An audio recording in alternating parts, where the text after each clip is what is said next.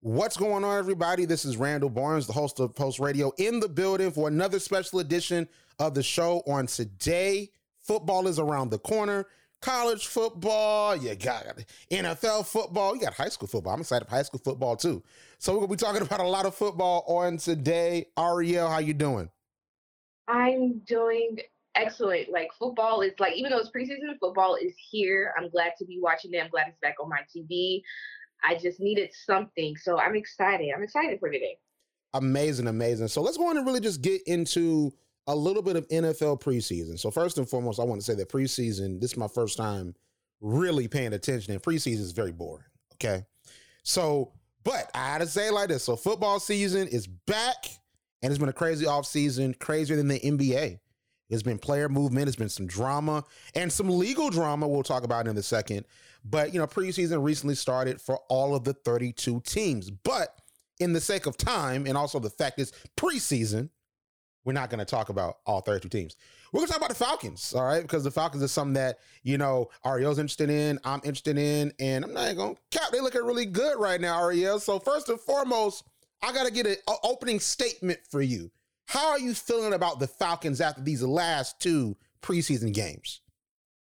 I'm really in like a mix of emotions because you see them and I see their progression. I've seen the difference between last year and this year offensively. They look better and I see more weapons that could be used, even though they haven't played their entire first string or they may play for one snap and call it a day. I'm not upset with it. Now, when you look on the other hand, and everybody knows the Falcons have never been a great second half team. They were actually one of the lowest teams last year on all the lists.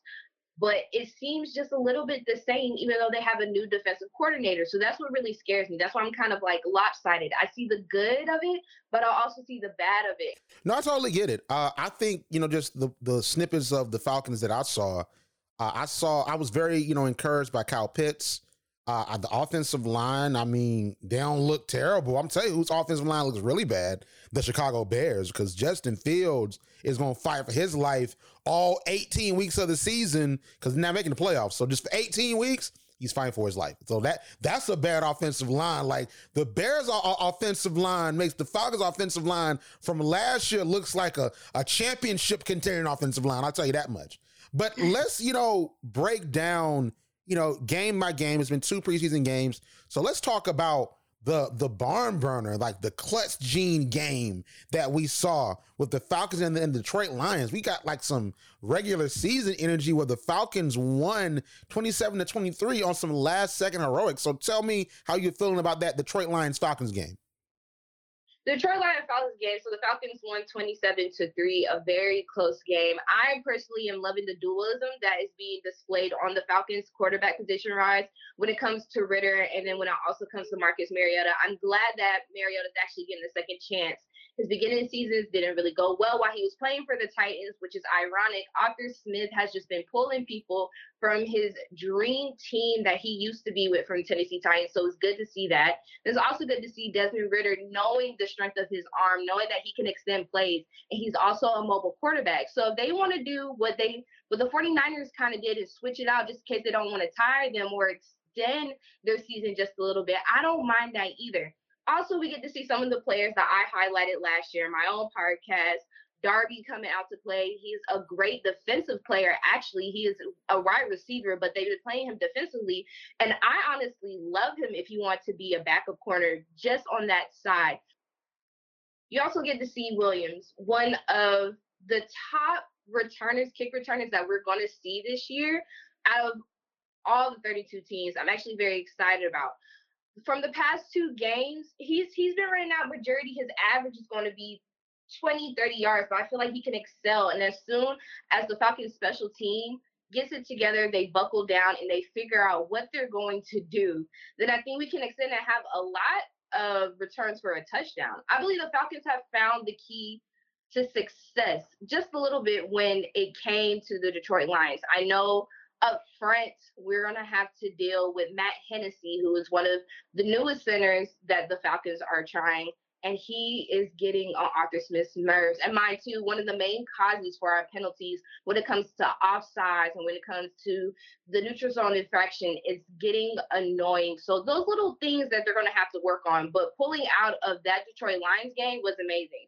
Now the Falcons and the Jets, that's where it got a little heated. They did have a shared practice, and that's where most of we got to beat them. We got to show them. And that's when they got sloppy, especially defensively. That's where Dean Pease has to come in and break that entitlement culture that they're talking about. If you don't notice, and they did this yesterday, I thought it was an interesting fact. They practically redid the whole Falcons team. There's only 14 remaining members from the time that Arthur Smith was coaching that 2021 year and the time before when he wasn't there that have remained. Everybody else has left, including Julio Jones and Matt Ryan. So you're kind of starting to see a new dynamic and that nobody's entitled to their spot. They're still finding positions for running back. They're still finding positions for wide receiver. You know what? Pitts doesn't have to worry about his position specifically, but everybody else is up for grabs.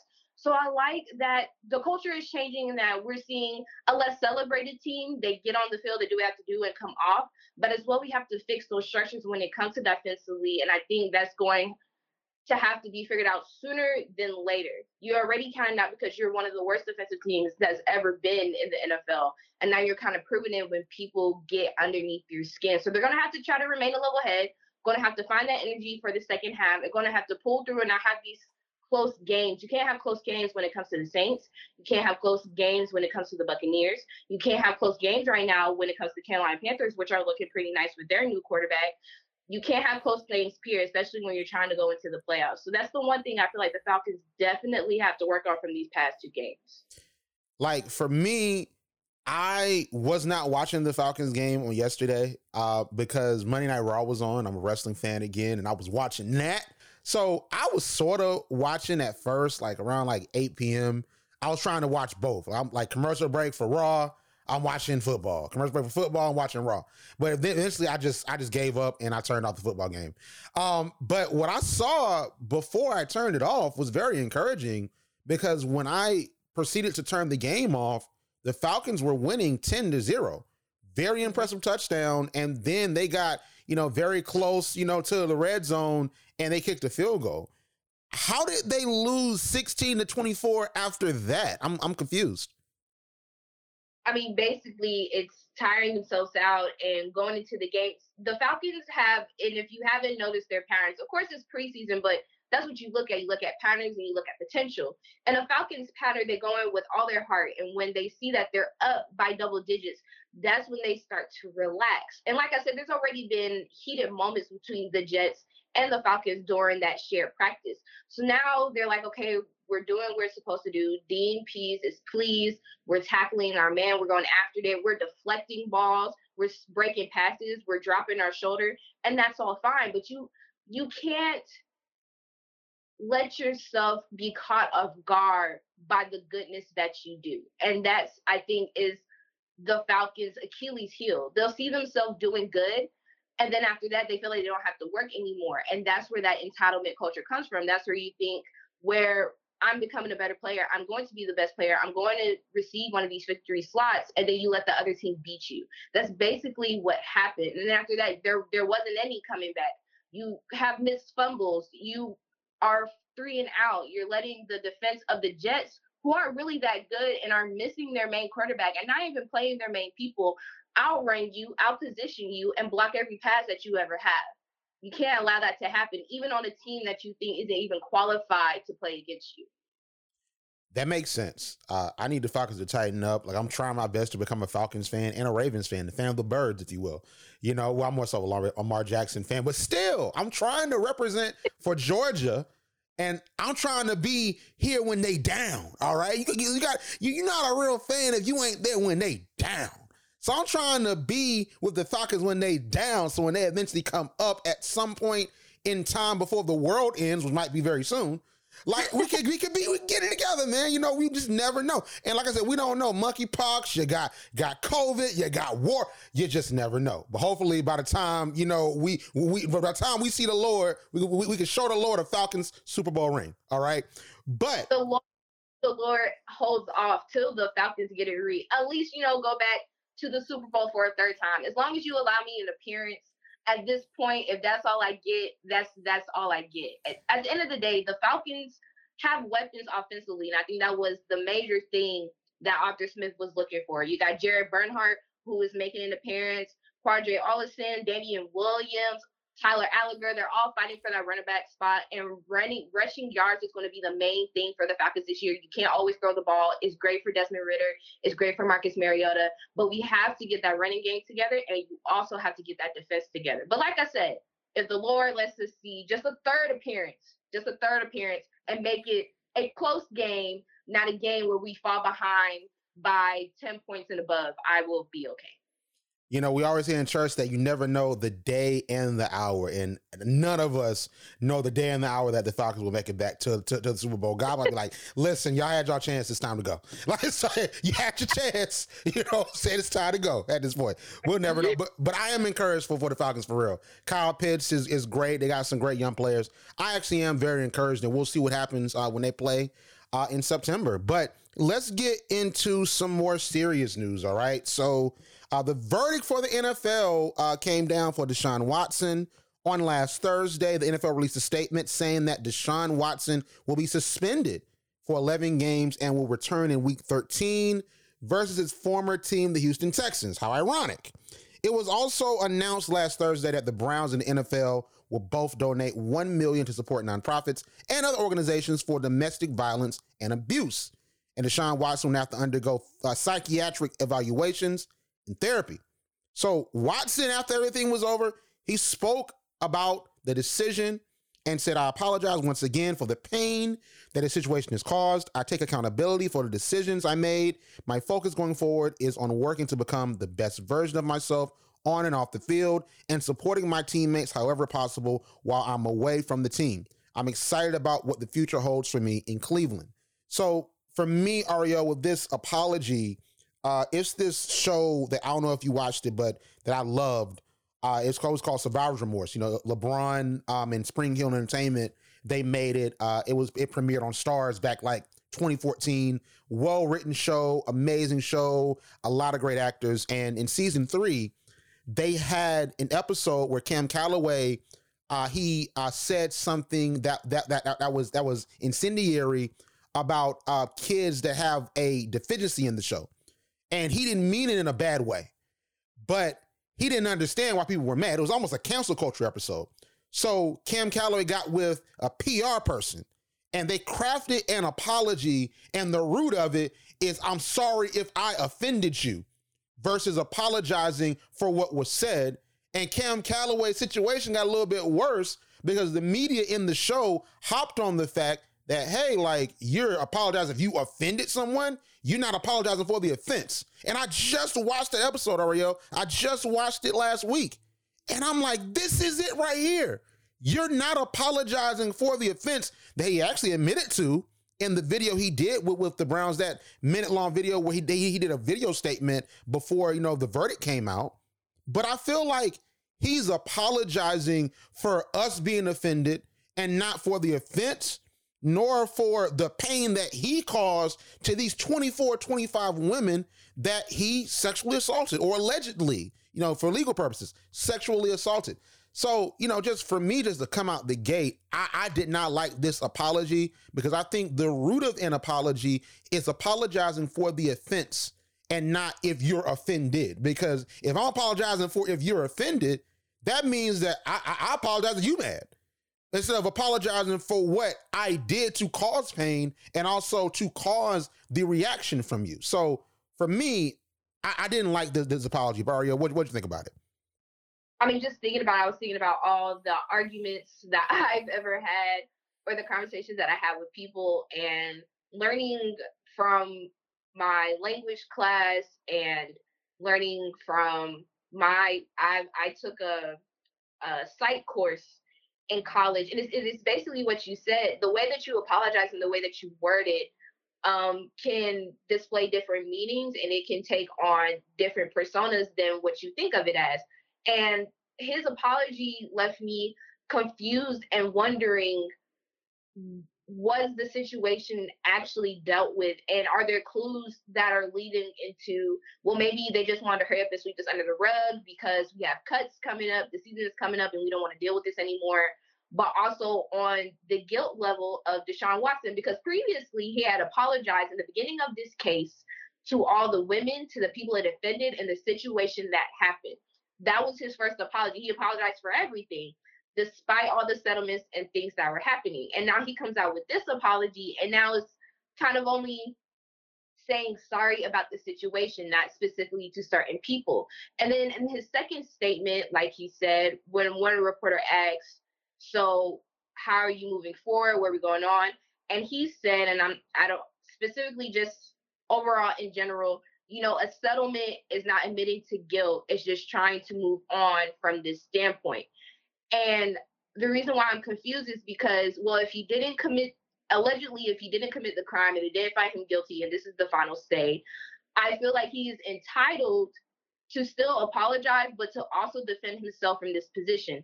I do not agree with the way that it was said and how it was referenced and how it came off.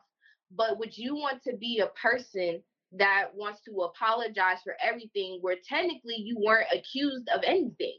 All the settlements were finalized. You're now not playing 11 games. I have to undergo psychiatric evaluation. I have to go to therapy. I have to learn from my mistakes. And then after that, I have to put in an appeal to even play against the team that I used to play for. I'm already going through a lot of stuff.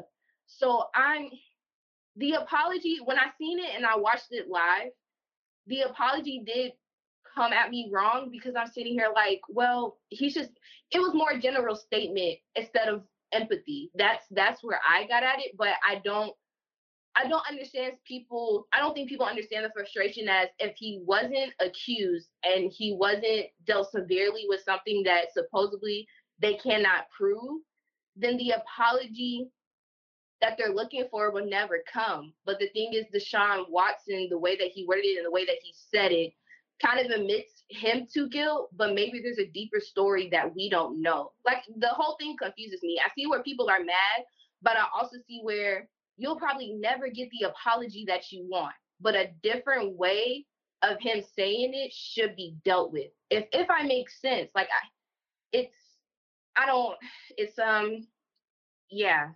a situation that I don't know how to really handle right now. It's weird. No, I totally get it. And, for me, when I think about things, oftentimes in my mind, I make associations. And also I bring up often just things that I've watched, like, media that I've consumed. And I watched the Vlad TV interview with legendary broadcaster Tavis Smiley, big fan of his. And I watched this interview and he talked about his situation, about how he got fired from PBS and, he's been in legal proceedings with them. And he said that PBS, kept trying to settle the case, and the settlement price reached $1 million. It was millions of dollars that they were trying to settle with Tavis Smiley for. And what Tavis Smiley said in his sexual misconduct case is that, it was $1 million settlement. He decided not to take it because he wanted to clear his name, because money don't matter, because name is all he has. So in a sort of similar situation, I want to just say that what Deshaun Watson has alleged against him and what he's accused for is nowhere near what Tavis Smiley was doing. Tavis Smiley, it was misconduct in a different way. But Tavis Smiley said, I'm not going to take a settlement. I'm going to clear my name. And I think that is, to me, when I look at both cases, is the difference to me. Is that I think that in that apology that Deshaun Watson gave on that video, he really apologized. That was a real apology. But then his legal team was like, hey, man, you can't say that, man. You can't, like, the appeal process is going on, like, the NFLPA and just the NFL, they talking. So we trying to figure out what's going on, because Roger Goodell said a year suspension. We trying to get you down a little bit, get you back on the field. Need you to calm that down. And I think that that's why you got the statement, which probably wasn't even crafted by Deshaun Watson. It was probably crafted by his legal representation, where it's like, hey, I apologize for what this has caused. Because I think with the so many cases and so many people that are saying this was done, I just think it's fundamentally wrong from a PR standpoint to say, oh, Deshaun Watson didn't do anything. But the thing with settlements is that settlements are for, like you said, to get the heat off of you and just to deal with it, pay some money, make it go away, whether you did it or you didn't. That doesn't incriminate you. But I think the fact that this isn't an ongoing case, and I'm not a lawyer or anything like that, but I think the fact that this isn't an ongoing case where Deshaun Watson is trying to prove that he didn't do this, I just think that the apology doesn't hint to that. I think the apology to me says, you offended, I want to play football. I don't think it's saying, listen, I did not do this, I want to clear my name. And I feel like the settlement within itself doesn't say that, versus what I heard from Tavis Smiley on Vlad TV saying that I want to clear my name. All I got is my name. So that's really like how I look at it, is that Deshaun Watson clearly, and based on legal proceedings, we can say this, something happened. But now as you try to rehabilitate your image and people think that the remedy for this case is for him to be suspended for these games, that won't help him, because he's not publicly showing some level of remorse for his actions. You don't got to say, listen, y'all, I did it. Sorry, I did it. No, you don't got to say that, but you can really take accountability by saying, I apologize for this whole entire situation. I take full responsibility for what happened, and I apologize for all the pain that I've caused and the pain that this has caused. I think that that's a good apology, because even there, I'm being vague. I'm not saying, hey, I did it, but I'm being vague in that. And you're putting within that apology something that you did. Like, what did you, now the question could be, what did you do? But something is in there. So for me, I just, like, as a black man, as a man in general, we're taught to be accountable. I think that just because you say accountability doesn't mean you're being accountable. That's just how I look at it. But let's move into Cleveland and what they're going to look like, because Deshaun Watson, he played that first game and it was very puzzling. Although the media didn't really hop on it like that, it was very puzzling. He wasn't good at all. He was terrible. All right. He was horrible. So they have the other, like, you have Jacoby Brissett that's coming in, the other QB that is clearly going to be starting when the NFL season starts. He's probably going to be in that starting position leading into week 13. So on the football field, outside of the legal proceedings, on the football field, how do the Cleveland Browns look without Deshaun Watson? I mean, that you can't really say without legally, because it's affected everybody mentally. What legally happened has affected the whole team mentally. Even though you don't want to show it on the field and you don't want to show it in your skill set against other teams, that is going to have a major effect on them. You already have crowds booing them. You're going to have disruptions that are going to happen during the game that is going to try and probably will throw off the Cleveland team and whoever they play against, depending on where they go, especially in the AFC. So I believe that Jacoby Brissett isn't a bad quarterback. Is he at the caliber, let's be honest, of Deshaun Watson? No. But is he a good backup quarterback from what we've seen? Yes. And I believe that maybe until he comes back until week 13, maybe we're looking at a couple ups and downs. We're looking at a different snap count. We're looking at different plays. We're looking at a different player that doesn't play the same way. And the Cleveland Browns have gone through at least 3 different quarterbacks within the past 2 seasons. They don't have any familiarity at all at this point. The only people that they're probably used to is their 3rd string quarterback, maybe their 4th string quarterback, and Jacoby Brissett during preseason and also during their camps. But that's still not enough to know your quarterback and know your player.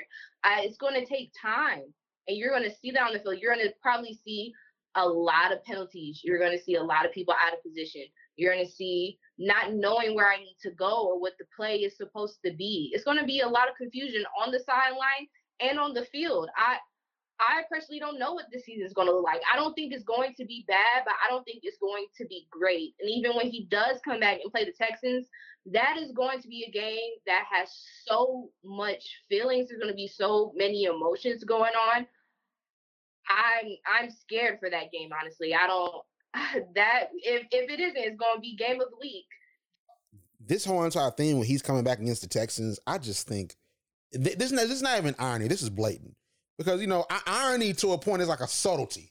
Whereas like it's subtly ironic. Whereas like Deshaun Watson gets suspended, but he's gonna come back in town to play the Texans. This isn't ironic. This is not even subtle. This is direct. Whereas like, listen, we're gonna punish him, but he gonna come out for the Texas game though. We're gonna get that on Fox. We're gonna get that on XYZ. I just really feel like the NFL to certain points. I mean, they did punish him. I'll give him that. Like they did punish him. He has some level of punishment for everything that has happened. But I just feel like, really? He's coming back for the Texans? Like, really? That's how I feel. Irony is the Falcons played the Saints as their first game, and they were the last game that they played last season. Right. Irony is the Tom Brady, Buccaneers, and Patriots game last year early in the season. That's irony. Irony with, a hint of, not evil, but just a hint of, hey, I'm seeing you again, and this is how, my season turned out. Like, that's different. This is intentional, and I believe this is definitely you knew that when he came back, this is who he would be playing. I feel that in me, that they knew that game was going to be the game they wanted him back. I honestly, at this point, we're going to watch it. I guess we'll react to it. I don't think it's going to be a compelling contest. I feel as if this is very much going to give us LeBron returning to Cleveland back in December 2010 with the Miami Heat. Like, I'm pretty sure, both the teams aren't that great, but I'm pretty sure probably the Browns will win, but I think the bigger story is going to be the fact that he's back. I think how he looks is going to be a factor. And I think that if it's an away game, because I didn't get a chance to look to see if that's a home or away game, but if it's an away game, this in Houston, they're going to be on. I don't think it's going to be, thank you, Deshaun. No, I don't think it's going to be that. I think it's going to be a lot of boos. I think it's going to be chants. I think it's going to be a lot of situations. And I'm not saying that that's right or wrong, but I mean, that's their First Amendment right. You know what I mean? So we'll see what happens. I mean, you go 1-5, your first preseason game, under 80 yards. Imagine him not playing for the next 11 weeks, how worse that can be. Exactly. He's not going to be ready. I don't care what he does during this break. Nothing can substitute for on the court experience in basketball, on the field experience in baseball or football. And especially with football, you can't simulate that. You can't simulate a linebacker hitting you. You can't simulate a blitz where you're actually in danger of getting hurt. You can't simulate that, and you shouldn't, because you can get hurt, So it's like there's no way that he will viably be able to simulate that. So I believe that he's going to return. He's going to struggle, and I think it's going to be pronounced. And I think that in the next couple of months, that's going to be the story. The story is going to be Deshaun Watson comes back. Number one, he came back. It's a lot of, like backlash against him coming back and all the different things. People might believe that he should have got a longer sentence, and that's going to be a debate. But also it's going to be, he was like 3 of 13. Like, he got sacked twice. He fumbled the ball. Like, I think that return is going to be really bad, but we'll talk about it. Whatever. I feel like, all right, honestly, at this point with this situation, I honestly don't care. I feel like for me, like I care about what occurred, but I just feel like at this point, the NFL and the Browns and the ownership, they're going to do what they're going to do without any forethought. They're not going to think about how it looks or how we feel. Like, as long as it gets the money, attention, and if Deshaun Watson somehow, some way brings them wins, it won't matter to him. So I have no opinion on what happened. So Ariel, final thoughts on this? I keep saying this every episode because I feel like my opinion is so controversial. I hate the situation. I hate what happened. I don't like what's going on. This is also a man's life that we're dealing with. He's not in the best situation. I'm glad that the ruling is over, that they settled this. I just hope this doesn't happen again. I hope there's more rules set in place in organizations everywhere, that it's a wake-up call that predators are really out there. Like, men really do this, and they need to protect their women that's in this organization. They need to make sure that these players really understand the sincerity of this. Like, this is an everyday thing. This is happening, and it's getting worse. So I hope this doesn't happen again. Hopefully maybe he'll recover from his career, because you never want to wish bad on anybody, but hopefully he learned from the situation. Maybe we might get a better apology in the ensuing weeks. And yeah, I honestly, I just, the situation, it's over my head. It's above me, basically. It's above me. It is above us all. So I totally agree. And I don't want to end, the broadcast like talking about this because it's very grim and dim. So I want to announce this, and this, deals with the overall brand of, Pulse Media.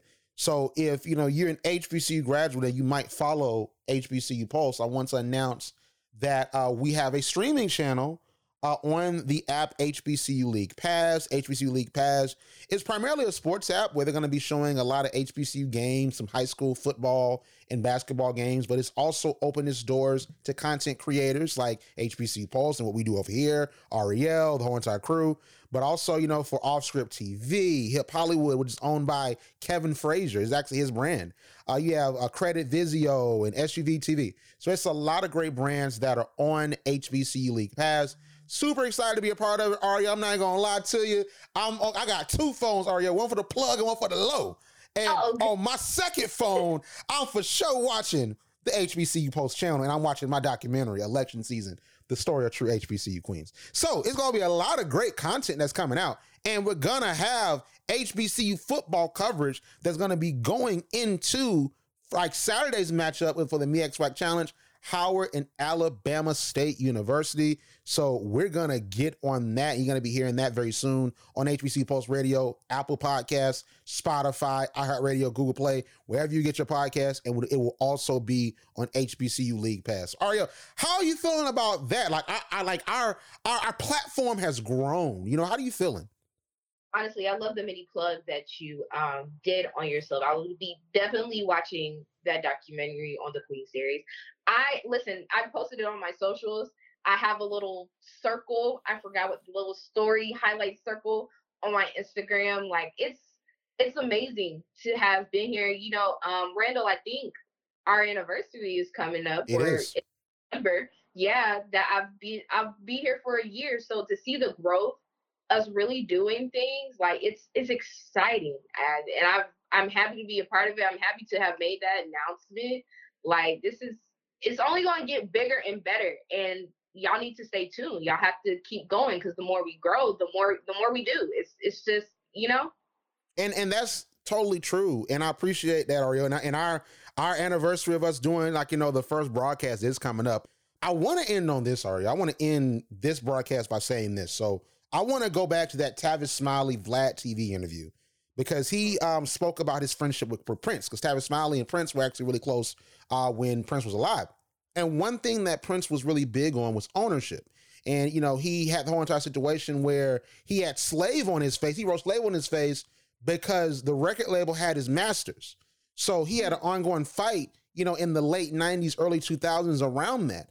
And Prince was always big on some level of ownership. Even before he passed away, he took his music off of streaming services, and the only place for the longest time until after he passed, you were able to hear his music was on Tidal, which at that time was owned by a black man in Jay-Z. So Tavis Smiley said that he was inspired to start his radio station by Prince. And he said that Prince told him that content is king, but distribution is emperor. Essentially saying that content is great, like creating content is great, but owning that level of distribution and being involved in that level of distribution is really what's important. Because Ariel, we can make all the content that we want, but if the people aren't seeing it and we're not controlling the ways that they see it, both for us and also as a group of people, what are we doing? So that's something that Ariel, that's been on my mind since yesterday. I've really been, that's been on my mind. I've really thought about that. And that's what makes this deal so much better, is that I believe that we're controlling our destiny and we're creating great content, but now we're responsible for the distribution in the partnership with Urban Edge Network and HBCU League Pass. So, I didn't want to get too deep, but that was a quarter of the year for me. Like Tavis Smiley, he still got it. He still got it. I gotta write it on there, and I gotta look at it every day. Like that was Chef's kiss. Like, wow, who knew Prince would have the quote of the year? Right. Still, that's legendary. You know what I mean? Like that's legendary within itself. And since we're still talking about sports, I just want to say, I think we talked about it like a few months ago. Prince had the best halftime show at the Super Bowl of all time. Hands down. Yes. Hands down. He had the best of all time. It started raining when Purple Rain came on. So Prince is very much a part of football culture. So, you know, I can't wait to see what we're going to have going on with the Super Bowl show as we move into February. But Ariel, where can we find you on social media? You can find me on Twitter at @AskRiri__ or go to my website at theunaxedopinion.weebly.com. I love it. I love it. Make sure to follow Pulse Radio 100 on Instagram at Pulse Radio 100, Twitter at Pulse Radio 100, and TikTok Pulse Radio 100.